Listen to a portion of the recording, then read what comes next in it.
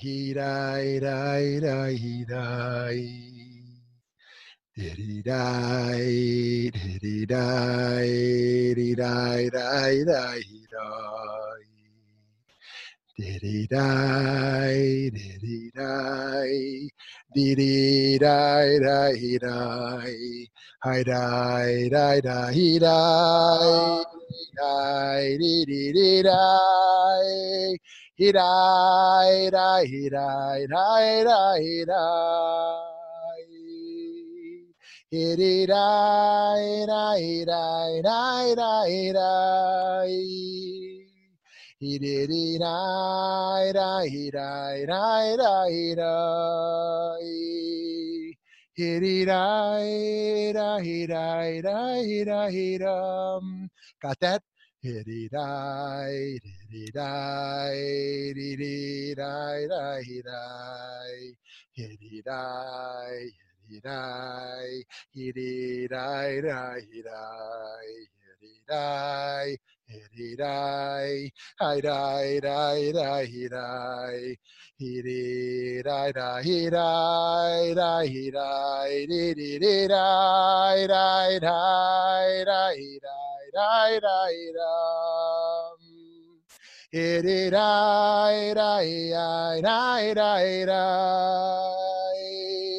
Hiddy die, die, die, die, die, die. Hiddy die, die, die, die, die, die. Shalom, Chevra. We're going to have some fun today. We're going to have some fun today. We're going to talk about laughter. We're going to talk about laughter. So I hope you're ready to think about laughter with me, hidden in a place you would not imagine in the conversation of Borer. Friends, so we continue our discussion about the issue of separation. Borer is the malacha of separating what we want from what we don't want. In the Mishkan, in the tabernacle, after the winnowing process separated kernels from their chaff, a pile of kernels would be left mixed with the debris. Borer was the process that separated the kernels from the rest of the debris. So traditionally, the rules surrounding this malacha require that we avoid sorting that which is mixed together. The practical applications are complex and multifaceted. One may, for example, move food that is already on a plate while eating, separating the different items and organizing them, since that's the process of eating normally, and eating normally is a fine enterprise. And it's done for the purpose of eating food immediately, not for later. It seems that even subconsciously, our minds are programmed to separate the good from the bad or the desirable from the undesirable, and not vice versa. If one is to remove the undesirable, it should be removed along with some of the desirable to avoid the separation. For example, on Shabbat, traditionally, if someone is removing an undesirable portion from a bowl of soup, it should be taken out with a spoonful of the desirable broth and not alone, so that it is not simply removing the undesirable. Now, Professor Robert Kegan, someone I studied with, a professor at the Harvard Graduate School of Education and a developmental psychologist, has commented on about the important process of separation that manifests itself psychologically, particularly in adult development. This is a really important chart here. Kegan shows how one develops by moving the structure of one's knowing, what can be seen as a subject, to the content of one's knowing, what can be seen as object. It is through this separation process that one becomes able to hold what one feels and knows rather than be held by it. So Professor Bob Kegan, what he's saying here in developmental psychology is that you move the structure of your knowing into the content of one's knowing. You see those arrows he has there in column 3? So for example, if I am held by something, if you critique that something, you're critiquing the core of me. Once I have moved it from subject to object, from the structure of my knowing to the content of my knowing, I now am holding it, right? When you critique it, it is something that I hold, but you're not critiquing the essence of me. So he moves through childhood in the first 3 orders. And then if you looked at 4th and 5th, interpersonal relationships, mutuality, move from the structure of one's knowing into the object, where those interpersonal relationships and mutuality are then held in the self-authoring mind. And then in the next stage, self-authorship, identity, ideology, move from one's structure from one's subject to one's object. That's to say, if you critique my ideology, you're not critiquing the core of me. I'm not at threat, because that's merely something I hold rather than something that holds me, right?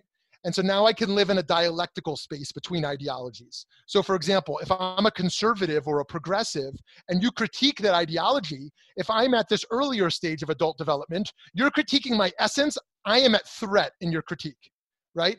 Or if you're critiquing Judaism, it's my essence rather than something I hold, something I'm a part of, you are critiquing my essence essentially. So development, as he shows, moves from this categorical perspective to a systemic, and then a system of systems. See that chart, that diagram, that image in the bottom right, where there's the person in relationship dialectically to these various systems. So this process of separation in adult development, Kegan highlights, is crucial to moving the structure of one's knowing to the content of one's knowing. This separation process liberates the self. Liberates the self. We can come back to this idea. This is also true in regard to our emotions as they relate to injustice. In his new book, Love and Rage, The Path of Liberation Through Anger, which delves into the subject of systemic injustice, Lama Rod Owens teaches about an approach that validates our anger, but also transcends it, another process of psychic separation that helps us grow. Let me read a quote from there, 1 second.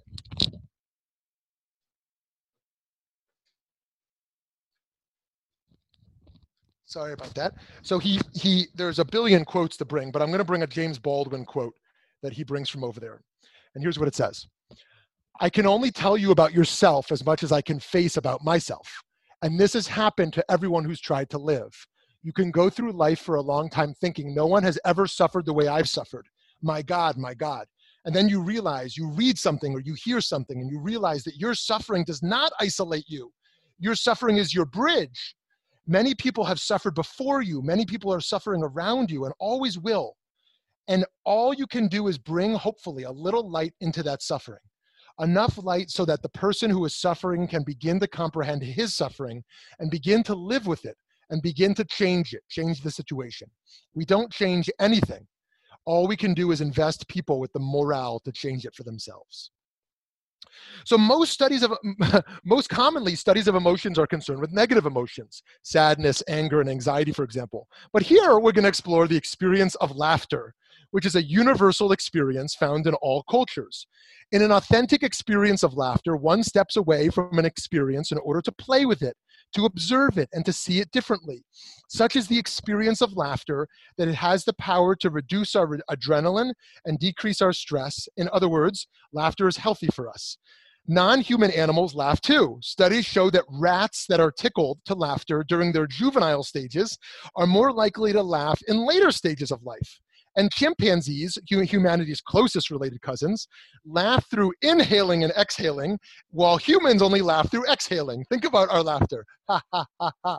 Think about a chimpanzee laughter. He, he, in and out, inhaling and exhaling. Cognitive neuroscientist Sophie Scott, a fellow at University College London, has commented about how laughter connects, creates bonds, and unites all of humanity. The contagion of laughter is more powerful with familiarity of person. But ultimately, laughing with someone else, or not doing so, is about separation, about who is in and who is out. It's related to feelings of exclusivity and is about affiliation. The ability to laugh with others depends on who or what is being laughed at. We laugh most frequently because we like being on the inside, she argues. Scott shows how we rarely laugh at a joke, but rather in order to connect with the other, sharing the laughter experience together. It's intentionally communicative and connective. It's often highly nuanced and indicates who is in the group and who is not in the group. It's about power. Who laughs at you? Who laughs with you and who does not? Most of childhood, at least maybe mine, can be consumed with these dynamics and how we navigate our relationship to laughter. Still, we know that cultures differ. In America, it's been shown that we don't tolerate laughter in different frequencies than the norm at work. In Japan, any laughter is considered inappropriate at work. Some cultures laugh at bad news. In traditional Christianity, great pains are taken to show that Jesus never laughed. He must be serious. It wouldn't be appropriate for the Messiah, for the embodiment of God, for such a figure to laugh. For Trump, laughter is a sign of weakness, reducing one's power and strength. So how does Jewish thought understand laughter? The most obvious case of biblical laughter, of course, is the teaching that our great patriarch, Yitzchak, is named for his mother's laughter. Interestingly enough, we can also learn from his half-brother Yishmael's laughter and the different reaction that laughter evokes in such a case.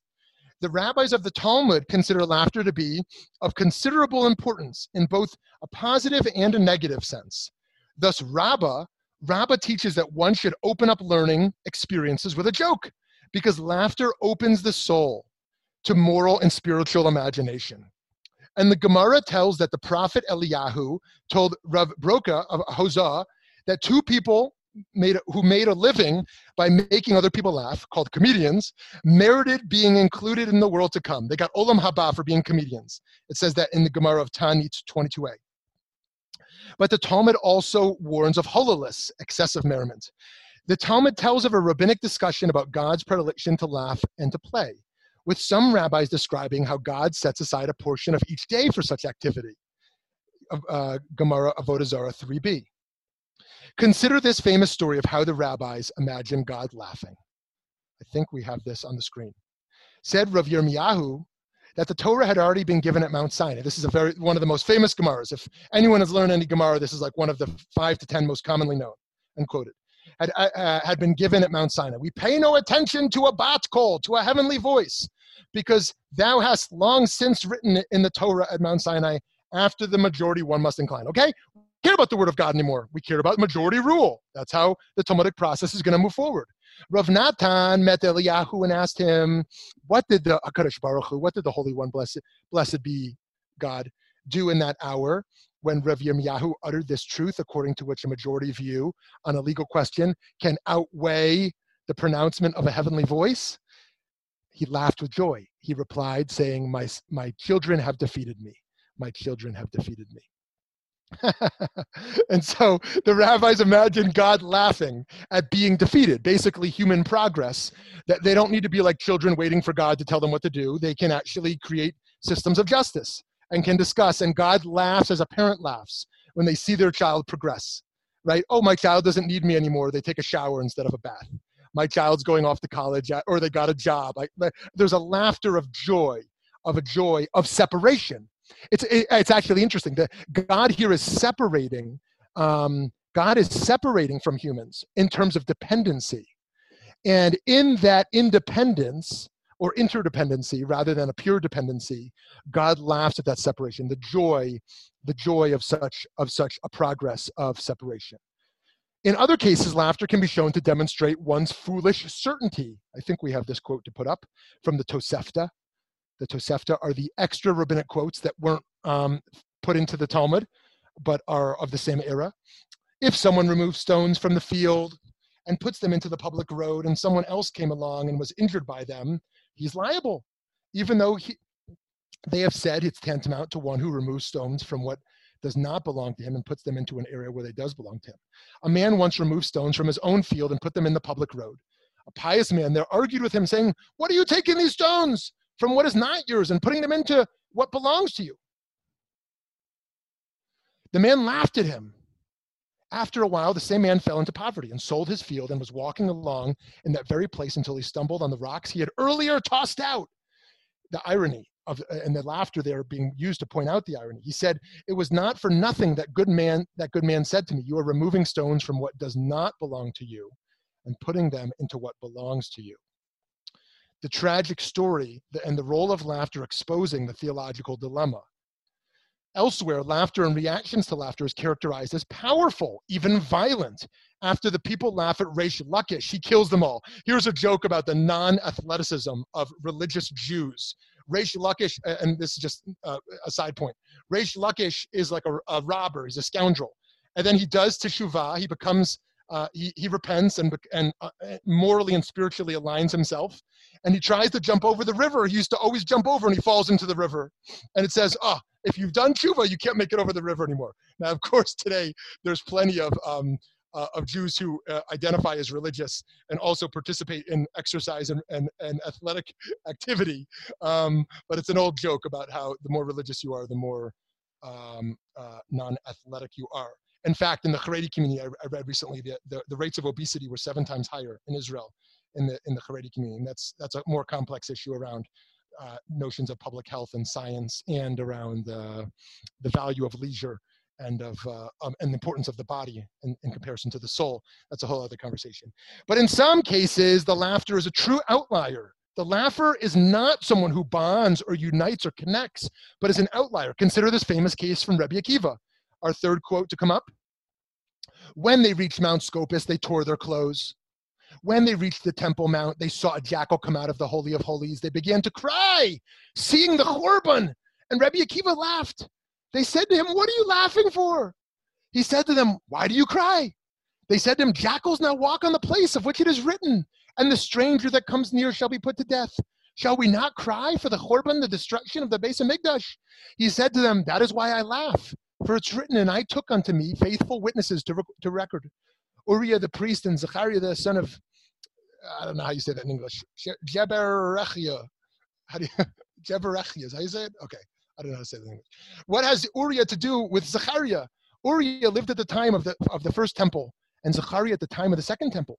Rather, the verse linked the prophecy of Zechariah to the prophecy of Uriah. Regarding Uriah, it's written, "Therefore shall Zion, because of you, be plowed as a field." Regarding Zechariah, it's written, "There shall yet old men and old women dwell in the streets of Yerushalayim."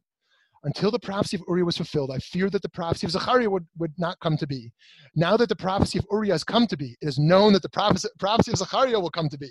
They said to him in these words, "Akiva, you have comforted us. Akiva, you have comforted us." So each of these long quotes, these Talmudic passages, we could spend a whole day on, and I hope we can return to.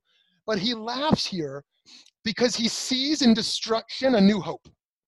He sees in loss an opportunity. He sees in tragedy a glory. He sees in moments of discomfort a comfort to come. He sees in a prophecy yet another prophecy. Rebbe Akiva laughs because he knows at your lowest point, you hopefully can't go much lower. Right? Gamza Yavor. There is a comfort in the actualization of our fear. You are so afraid your parent is about to die. You don't know, it takes months, it takes years. Finally, they die. There's a deep pain in their death. And yet for some, there can be a liberation in those coming weeks because of the finality. There's a pain in the finality, right? But also the chapter closing can open a new chapter. Think about divorce as well. Think about closing a chapter and what happens when something can be finalized, and a liberation that can come as well. This goes to our Talmud last week, actually. The Talmud around how he says he doesn't want to come back to this world again, not because of the pain of death, but because of the fear of death. The fear of death is worse than the pain of death itself. We learn from medieval Jewish scholars of some of the challenges presented by laughter. Maimonides considered laughter to be potentially problematic. You're probably not surprised if you know any Rambam. He articulated his understanding that it's forbidden for judges to laugh when engaged in their serious work. Think of the judge, the Av Beis Din. And here's what Rambam writes. Every Jewish court which is appropriate has the divine presence with it. Therefore, the judges need to sit in awe and dread, enwrapped and with gravitas, and are forbidden from levity, laughter, or idle speech in the court. Rather, they should engage in Torah and in wisdom. And to be sure, I think there's something quite noble about this. If you are a vulnerable person in court and you saw judges joking, you might not feel that they're taking your case seriously. Ibn Ezra taught that the word for cruelty, achzar, comes from achzar, treating someone like a foreigner. Indeed, excluding and putting others on the outside through jokes can enable acts of dehumanization and cruelty. Many centuries later, the Hasidic master had much to say about laughter. The first of them, the Besh, the Baal Shem Tov, emphasized that by laughing, we grow emotionally and come to a greater state of devekis, of clinging to the divine, devekut. Rabbi Nachman built on the Baal Shem Tov's idea by telling of someone of diminished social stature who laughed at the world and considered it a place of play, and thereby lived a true life filled with truth and brought great merit to the world. The Kotzker Rebbe also responded to the laughers. This is probably the most famous quote of the Kotzker Rebbe. Where is the dwelling of God? This was the question with which the Rabbi of Kutz surprised a number of learned men who happened to be visiting here. Here I'm quoting from Buber's book. They laughed at him. What a thing to ask. Is not the whole world full of God's glory? Then he answered his own question. God dwells wherever a person lets God in. But it's with a laughter. Think about the role of how he laughs in revealing his truth. Secular thinkers across the ages have also demonstrated some difficulty in finding positive aspects to laughter. In his Republic, Plato famously sought to abolish laughter from his ideal state, claiming that laughter was an irrational and unstable human behavior, which negated self-control. Laughter, Plato thought, had no place in a rational society. Plato was either playing a rather elaborate philosophical prank, or he would simply faint at the decorum, or more accurately, lack thereof, in parliaments today. Thomas Hobbes, 1588 to 1679. Thank you, Craig, for pushing me to get my dates right. Thomas Hobbes, 1588 to 1679. The great English political philosopher was also dismissive of laughter. Hobbes felt that laughter was a product of man's selfishness and reflected a cowardly desire to ridicule others. Other writers, Jewish and otherwise, have found great importance in laughter. In 1900, the French philosopher Henri Bergson wrote his Laughter, an essay on the meaning of the comic. Bergson felt that we laugh at society's inconsistencies and paradoxically strange habits. Such laughter allows us to live with and perhaps even correct our quirks. In 1905, Sigmund Freud published a book dedicated to analyzing jokes and their relationship to our consciousness. Freud argued that history's most successful leaders, Moses in particular, yes, thank you, Freud, had a sense of humor, although I don't know what he's referring to with Moses. I'd have to look back at that. Moshe does not seem like a great comic. This trend affected more specifically Jewish thought too. In 1905, Rabbi Pinchas Cohn of the Hildesheimer Seminary also published a book entitled Rabbinic Humor from Ancient to Modern Times. Cohn argued that a good sense of humor and the ability to laugh can be traced to the very first moments of the Jewish tradition. Actually, one of my teachers, Avi Weiss, told me that he won't use humor publicly because it only took a few times of someone feeling excluded or shamed through laughter that he would never use humor from the bima. I know plenty of rabbis who like to open their sermons with a joke, and others who have moved away from that, and that's worthy of discussion, the role of humor in the drasha. Khalil Gibran, if that's how you pronounce his name, Khalil Gibran, an early 20th century Lebanese-American poet, who I'm sure some of you have read, suggests that laughter is necessary for wisdom. Wisdom ceases to be wisdom when it becomes too proud to weep, too grave to laugh, and too selfish to seek other than itself. We see through all of this is that when we laugh, we might be emulating divine activity, as we saw with God laughing, or we might be demonstrating an all too common human tendency to separate acquaintances into two groups, those with whom we feel comfortable to have fun, and those who we would just as soon exclude from our frivolity. Indeed, when we return to the beginning of this discussion and contemplate Sarah's laughter upon being told that she, a woman of advanced age, would have a child, we can imagine that her husband Abraham also laughed, and we can wonder whether either or both of them did so in a joyful manner or in a fashion that simply mocked the unbelievable. As we contemplate this question, we would do well to associate laughter with the totality of wisdom. Borer, our topic, is about sensitizing ourselves to the power of separation, of the politics of exclusion, of our human development of separating subject from object. Perhaps when we avoid Borer on Shabbat, we remind ourselves of the dangers presented by separating humanity into in-groups and out-groups. At a minimum, it gives us an opportunity to contemplate several important questions. Who is in and who is out? And what are the implications? How do we engage humor to draw such lines around ethnicity and tribalism? How should we and how should we not? When should we and when should we not draw such lines? Okay, friends, love to hear thoughts and questions and pushback. If I can give a thought and also a comment. As far as Moshe being funny, I always thought the point where he said, listen, I could give you all the meat in the world and all this, and you guys wouldn't be satisfied. To me, that's typical Jewish sarcastic humor. So I think there's a point where Moshe is funny. And actually, you can see more like that in my friend Michael Wex, W-E-X, wrote a book called Born to Fetch, which is just full of Jewish humor. Oops, sorry, I'm going to turn off my... I'm probably echoing. I had a... Yeah, that's better. That's better. Thank you. Yeah, my apologies. The other thing is with In and Out, just so happened that last night I was listening to a podcast, and it was two guys who at one time did stand-up comedy, and both are Jewish. And both were talking about In and Out that way. And one guy said, he says, look, I can speak to, like, go to a synagogue, do stand-up, and all I have to say is, like, Kogel and Kishka, and everybody is rolling in the aisles. And I think it's that little bit of a familiarity where you're laughing with your own. And then you see somebody like Jerry Seinfeld, who plays on something that we can all be in on, because he laughs at, like, every day little bit, you know, tsuris that you can get. And he gives us the laughter familiarity, which actually brings us all together. So those are my comments. Thanks, Lauren. Good. Someone else? Thank you. I was wondering if I could make a short comment. Please, yes. Yeah, two things. Around the separating the object and subject, how different it is when people say, I'm depressed, or I'm a depressed person, versus I'm a person who's experiencing depression. Like the minute you separate from it, then you can start to dissipate it, as opposed to it consumes me. So that's one comment. And then the other comment, the kind of the flip of what Lauren was just saying, a Jew to another Jew can make a joke about Jews.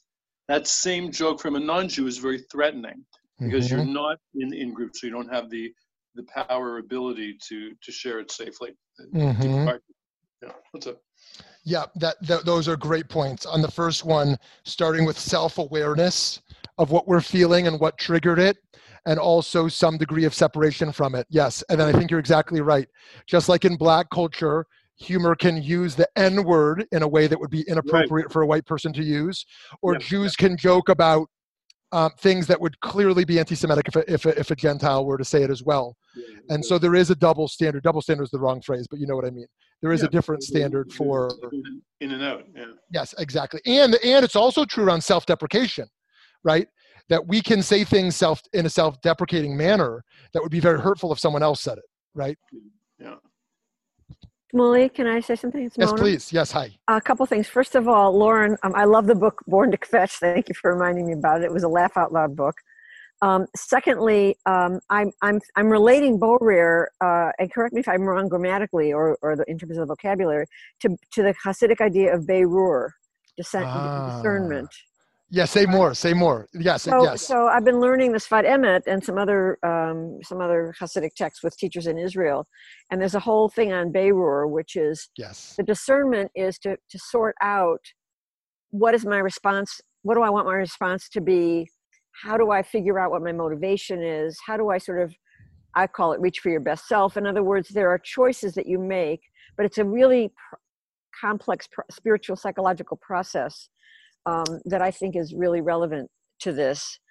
The other point I want to make is when Mark was talking about the separation, I think that in my work as a couples therapist, I think about the vulnerability cycle that couples get caught up in.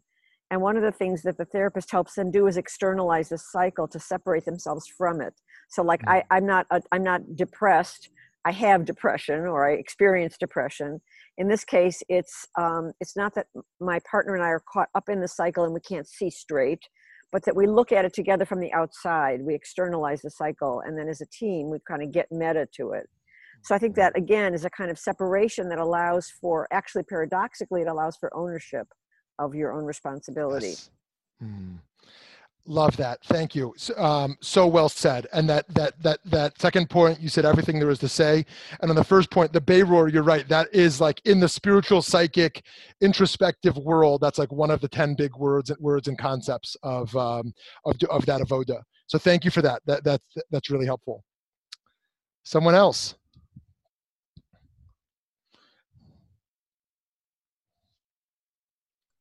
I find it interesting that the great comics of the past 50 or 60 years were all Jewish. Mm-hmm. Yeah, so what do you make of that? I think there's something inborn in us that we love to laugh, we love to make fun of ourselves and make fun of our circumstances. Well, it's been argued before, directly on our topic actually, that this is a huge piece of positive American Jewish assimilation, in that our acceptance into America is precisely our ability to make others laugh.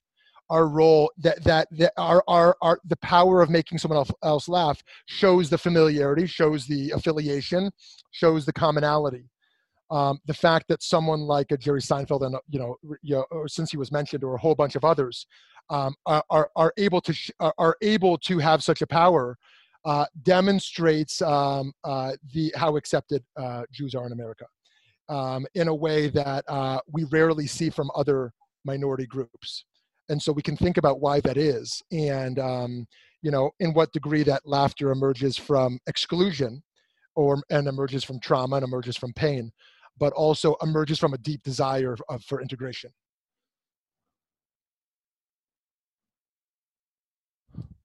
I had a question.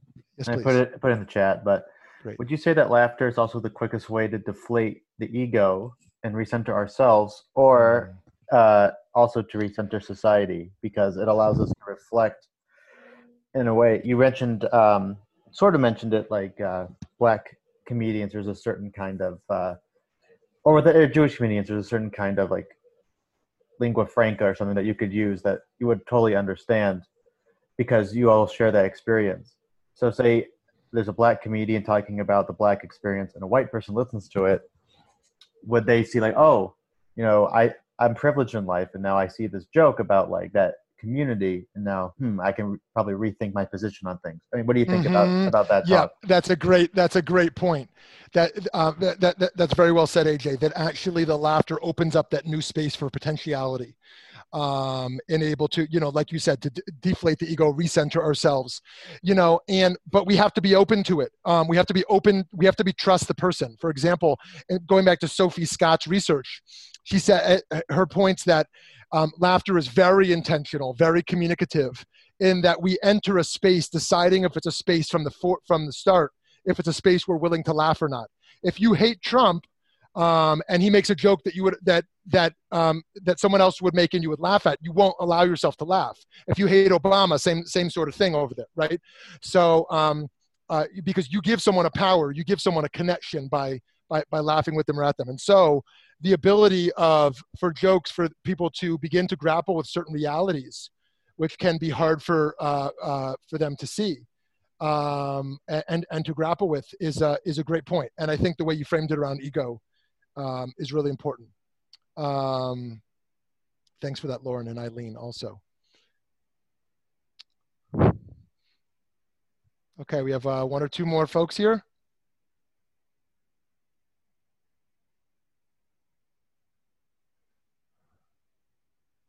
It's interesting. I don't know how this connects exactly, but one of the ways traditionally one would sort their laundry on Shabbat, if they were to sort their laundry, is not with a pile where you pull out all your socks and then you pull out your shirts, because that would be borer. You pull out, you're separating different things out and sorting them out. Rather, to spread the clothes all over the floor. Once they're already kind of all over the place, then you're not picking one from the pile.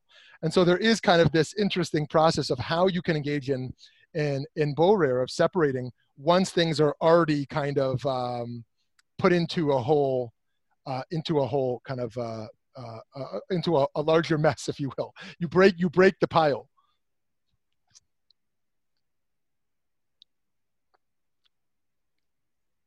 Shmuley, I have another question. I came in late, so maybe you already addressed this, but I think about why we shouldn't be doing Borer on Shabbos. There is a separate, so there's good separation, like projecting the vulnerability cycle or saying, I'm not one with depression. But there's also separation of like, I'm not like you, I reject, I criticize, I judge. And it seems to me like that's more often what separation involves. Mm-hmm. You're saying that more often separation is the negative side, not the positive side. Right. Right. Yes. So we explored some of the positive side around God's laughter, around human progress, around Bob Keegan's idea of development. But then, some of this negative side that we saw a little bit in the notion of laughter and others around this idea of exclusion or of judgment. And I think that's an important concept here. And would you say differentiation in order to cultivate superiority? Yeah, I think differentiation is important, but if you think about it from a sort of Buddhist point of view or ecological point of view, separation is very dangerous, right? I mean, I can do what I want to do. Yes. And I don't care what happens over there next door or in the next country or across the world. Oh, yes. Oh, right. Oh, right. Yes. The notion of liberty without responsibility and the cost that comes there with a separation from the whole. Yeah, that's a great point. Actually, that goes back to our tree idea a session or 2 sessions ago. That when you detach yourself, that the great sin of the Garden of Eden was the separation of knowledge from life, and the separation of the whole, and the superiority that emerges from such a differentiation of self from the whole. And we also have touched on this idea of the discomfort among liberal Jews with particularism and the discomfort among traditional Jews with universalism, and how it is okay to be separate, but a separation that still has a responsibility and a relationship, a differentiation, or as Sachs writes about dignity of difference. I feel like we don't have a healthy discourse yet around this, around being unique and being a part of a responsible collective.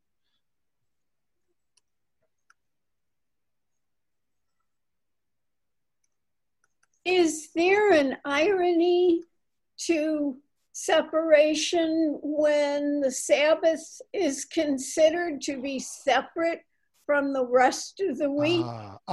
Great. Yeah, great. So, the whole idea of Havdalah, all of Havdalah is Ben Kodesh L'chol, like the separation of the holy from the mundane, and separation of Jews and Gentiles, and separation of this, of the 6 days and this day. The whole idea is, and this is goes back to Brisker Lumdis, the whole idea of separation as being crucial to holding up the hierarchy of creation, if you will, the order of the universe. And I think that I disagree with is it John Lennon? Imagine is John Lennon, right? I sometimes I say things and I realize that they made no sense.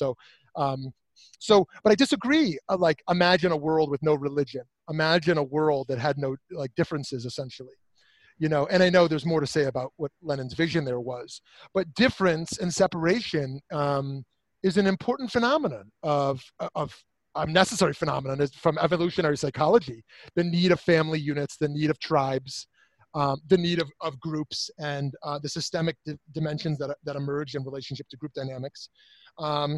It is a necessity and not going away. That's why I'm against what many propose as a post-nation state universe. I'm in favor of nation states, more responsible nation states, but and in favor of borders in general. I think borders are legitimate, assuming there's just policies around borders. And so I think that separation is a very healthy thing. So too, the right to separate from a former partner. And to decide what is out, right? If I know there's a whole trend today in sex politics around, is it called polyamorous? Is polyamorous the right word? When you reject monogamy? Look, I don't know enough about that to be judgmental. Perhaps I'm too much of a traditionalist here. I think 2 partners together is enough. Maybe I'm backwards and I'm missing some trend. I haven't read on this, so I shouldn't talk about it. But I tend to think, and that separating other parties from an intimate realm where there's only two individuals is a positive thing. And I know there's a trend today to say that having multiple lovers is a positive and sexual liberation phenomenon. And if someone has thoughts on that, I'd love to hear your pushback. But I think that deciding what is out makes sense. Like there's kosher and treif, right? Like there are gray areas in life, but there's Shabbos and then there's not Shabbos, right? There's on my plate, there's the desirable food and the undesirable food. And I think like there are problems, as we've talked about, in laughter and politics of exclusion that come with issues of separation. But there's also important issues of justice that come with who is a citizen and who's not. Who is our nation responsible to? It's responsible to citizens. What's its responsibility to non-citizens? To refugees, to asylum seekers, to people who want to be a citizen but are not. Well, it's a different responsibility. We know that. What is my responsibility to my family and my non-family? What's my responsibility to my spouse and someone who wants to be my spouse but isn't, right? To an employee and an applicant for a job, right? I think this ought to be obvious, but I think it's very easy to blur boundaries today around a desire to say all inclusive. For example, let me give another example. I know this is controversial and I welcome the pushback. Who is a Jew? Who is a Jew? Right? A postmodernist says whoever says they're a Jew. If I say I'm a Jew, I'm a Jew. Okay? There's a part of me that accepts that. If someone comes over to me and they say they're a Jew, I'm not going to question them. Right? You say you're a Jew, you're a Jew. But then if you come to my shul and you want an aliyah, I'm going to have a policy in my community. Who is a Jew? Right? And I think communities have a responsibility to have a thought out policy of who do we define as a Jew? Is it someone with just a Jewish mother? Is it someone with a Jewish mother or father? Is it someone who went through an Orthodox conversion? Is it someone who did any conversion, right? Is it someone who didn't do a conversion but affirms one God and Torah is true, right? So I think here we can say like there's something legitimate. If someone goes to Jewish Free Loan and wants a loan and they say they're a Jew, they're gonna say, what do you mean by the fact that you're a Jew? Someone wants to move to Israel and they say, I want to be a citizen of the state. And they say, I'm a Jew. And they say, well, our standard here is Hitler's standard. If you had one Jewish grandparent, you're in, right? So it's kind of a weird standard. I think that's still the standard, right? Yeah, I think that's still the standard. So in any case, that was a long-winded answer. Let me get some feedback on all that. Shmuley, can I comment? Yes, please, Rabbi Biller. Yeah.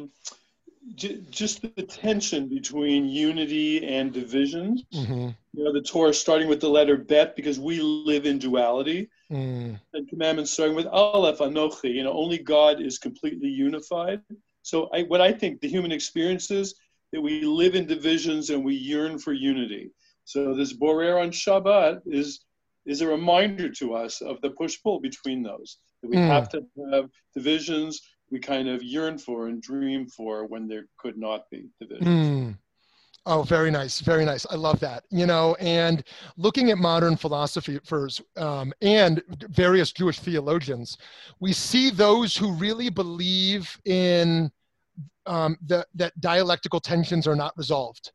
And those who really feel there's a harmony and oneness in the universe. And do we believe we live in a world of tensions and of conflicting opposites? The inevitability of war and conflict? Or do we believe ultimately there's a oneness, there is a foundational peace and a harmony that we can reach, we can achieve? And that's going to lead to very different spiritual outlooks and very different philosophical outlooks of what we're working to achieve. Messianism, the Hasidic approach, I mean, to oversimplify, the Kabbalistic approach to Messianism is that human nature will fundamentally change. The world as we know it will change. Right? Whereas a rationalistic view like Maimonides, that the world will more or less exist as we will. Okay, Jews will have sovereignty, and okay, you know, people will recognize, you know, Torah is true and God is one and things like this. But basically, human nature is human nature. What is it we're ultimately yearning for and working for? And to what degree do we hold duality and binaries, and to what degree do we hold paradox? And unity and division, as you said so well. And so coming back to Shabbos, one of the ways I think of it is I think of it as Shabbos is about egalitarianism. And the other 6 days are about hierarchy. The other 6 days, we live in a broken world where there's real hierarchy. There's the haves and the have-nots. There's people that we live in an unredeemed world where there's the rich and the poor and everything in between. There's all types of injustice. And there's a hierarchy, and humans are the pinnacle. right? The land, the inanimate objects are the bottom, and then there's the sea creatures, and then there's the land animals, and then it's Tselem Elohim, the human beings, the pinnacle of all existence in this hierarchy of what creation is all about, and the anthropocentric worldview. And then there's Shabbos, the great equalizer. We're all in this together. Don't work the land, don't work the animal, don't work your worker. Everything is equal. Pretend the world is perfect. Pretend there's no injustice. Pretend that women are not paid less than men. Pretend that people of a darker skin color are not treated differently than people who are white. Pretend that an animal has just as much right to thrive and flourish in this world as humans do, in order that that perfect vision can help to sustain a different vision in the broken world where we look at the hard realities that we embrace. In this regard, one might say the controversial bracha, Shelo Asani Isha. I stopped saying Shelo Asani Isha in the delivery room when my daughter was being born. I looked around the delivery room and I looked at the two most important people in my life, my wife and this baby emerging, my daughter. And I was literally davening. I was davening. And I said, I've been saying Shelo Asani Isha, thanking God I'm not a woman. And I said, I can't make this bracha. I can't make this bracha. But the truth is, the other way to read that bracha is that that you're honest. You're honest. Men have privilege and power that women don't have. By saying this, I'm acknowledging, God, like not by your design, but by social dimension, by social dynamics, women are not treated fairly in this world. By saying, I'm acknowledging my privilege as a man and the responsibility that comes with that, as opposed to saying, actually, I'm not, I'm gender blind, I'm race blind, right? I just treat everyone fairly with no bias. Acknowledging the bias, owning the injustices, and taking responsibility for those. And so, Rabbi Biller, I think that's exactly right. The unity and the division, we live in these dualities, but this yearning for unity. And I think that in various forms of monotheism, we see this notion of what exactly do we mean by unity or oneness of God? What do we mean by the oneness of God? That there's one God and not another, that God is everything and not something else, that there is unity within God. So what is it we're yearning for?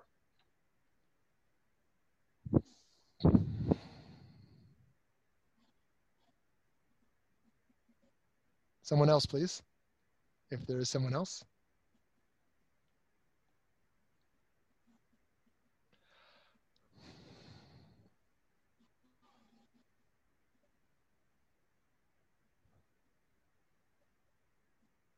Maybe you're talking and you're on mute, or maybe we can pause for the day here. I really love this idea of unity as the goal, and Shabbos maybe being the day where we put aside our metaphorical borer, and we're all one and unified. But I'm having a hard time reconciling that with most of Judaism, frankly, which is all about separation. I mean, even we use the word separation to mean holy. Everything in Judaism could be boiled down to separation, to is it kosher, is it treif, is it Jewish, is it not Jewish, is it our God, or is it, worshiping false gods? I have a very hard time finding the ideal of unity, real, true, global unity. And maybe that is because I'm a modern, universalist type Jew. But I have a hard time finding that in Judaism, frankly, especially traditional Judaism. Amazing. So Brett, thank you for that. And I'm going to throw it back to you and everyone else. But I just want to elevate and amplify the importance of your question here, of what does it look like? Because I think you're right. I think you're exactly right. There are forms of Jewish mysticism which would advocate certain practices of Dveikus or the like, of just this clinging and really being completely immersed within a unity consciousness. But I think that any read of Judaism, of the Talmud or of our tradition, is constantly about separation and dialectics. And so how do we hold a deeper consciousness of unity while living in the practical Judaism of separation?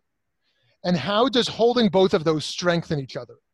To engage in the hourly process of practical Jewish separation with the elevated unity consciousness. Let me throw that question back to you or the group.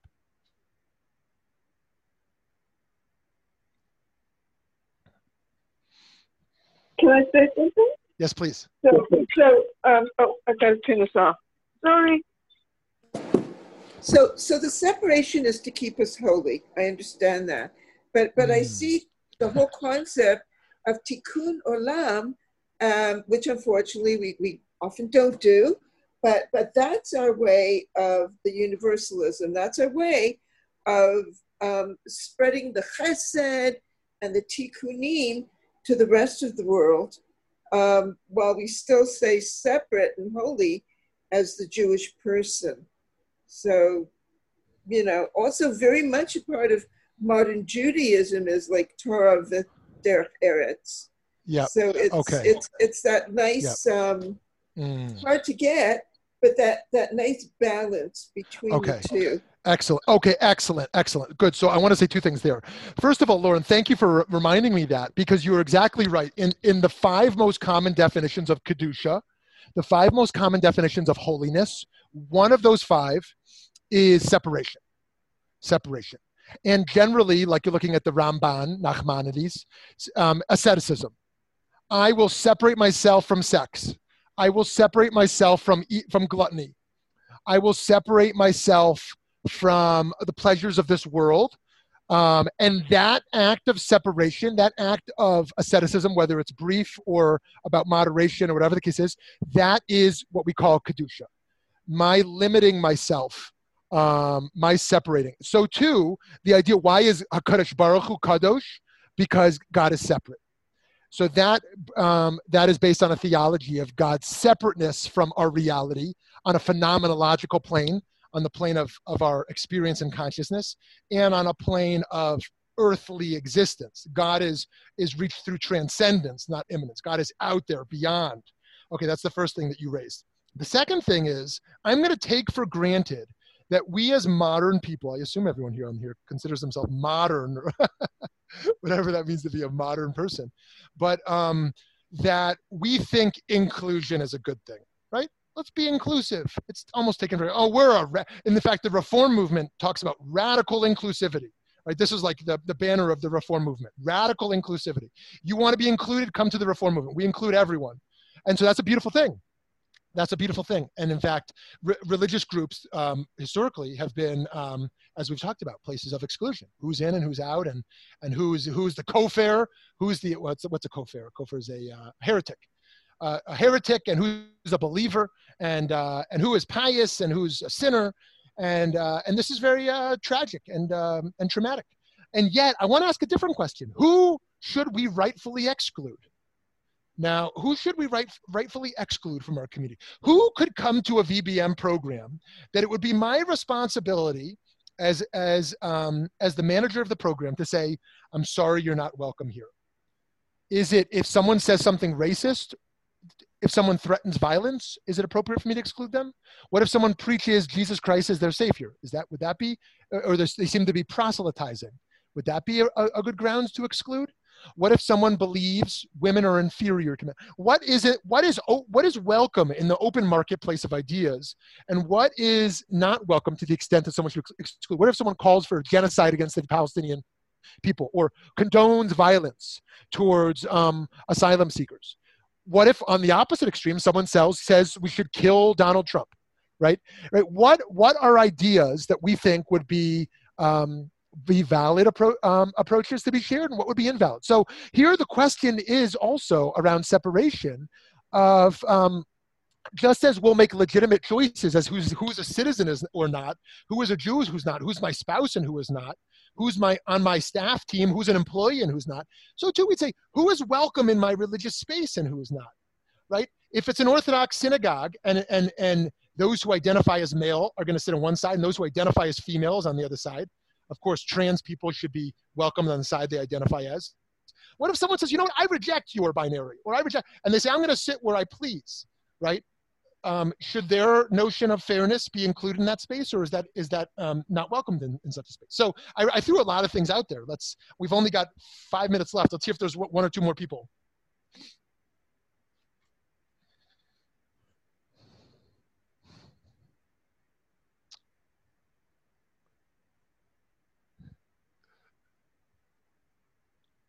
If you're speaking, you're on mute. Don't worry if you've shared already.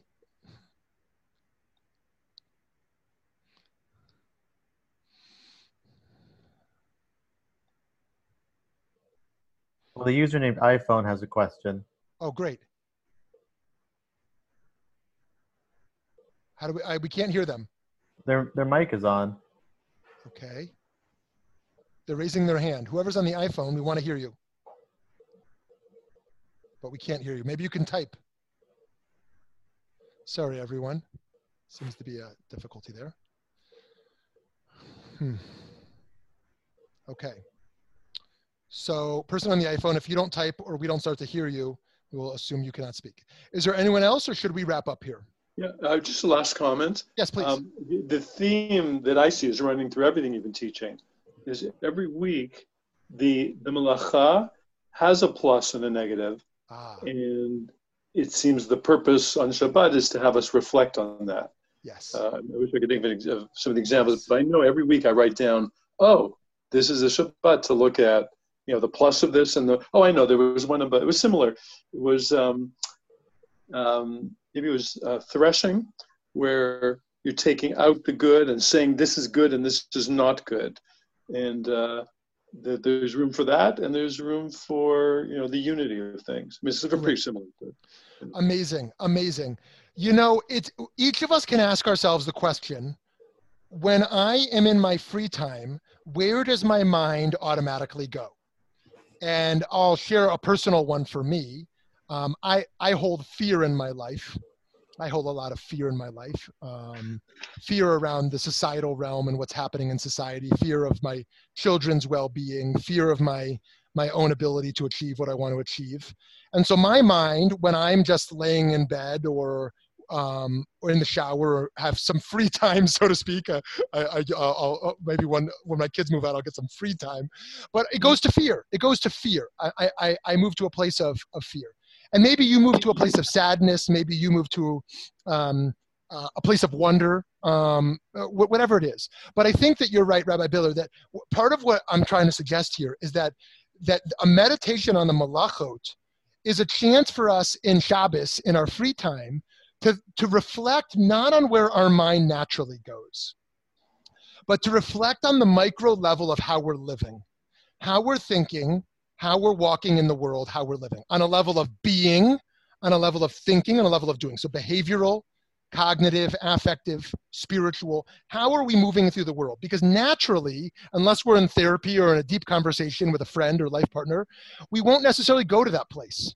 And so the malachot cannot just be, oh, here's things I do and don't do, but each one of them a chance to reflect, how am I in this world? And what are the positives and negatives to the way I'm dealing with these? So friends, I wish you a great week of Borer, a great week of sorting and selecting and separating the holy from the mundane, the good from the evil, the healthy from the unhealthy, the helpful from the unhelpful, and an upcoming Shabbos where we can continue to purify and strengthen such notions. Have a wonderful day. Yeshua Koach. Shkoach to you.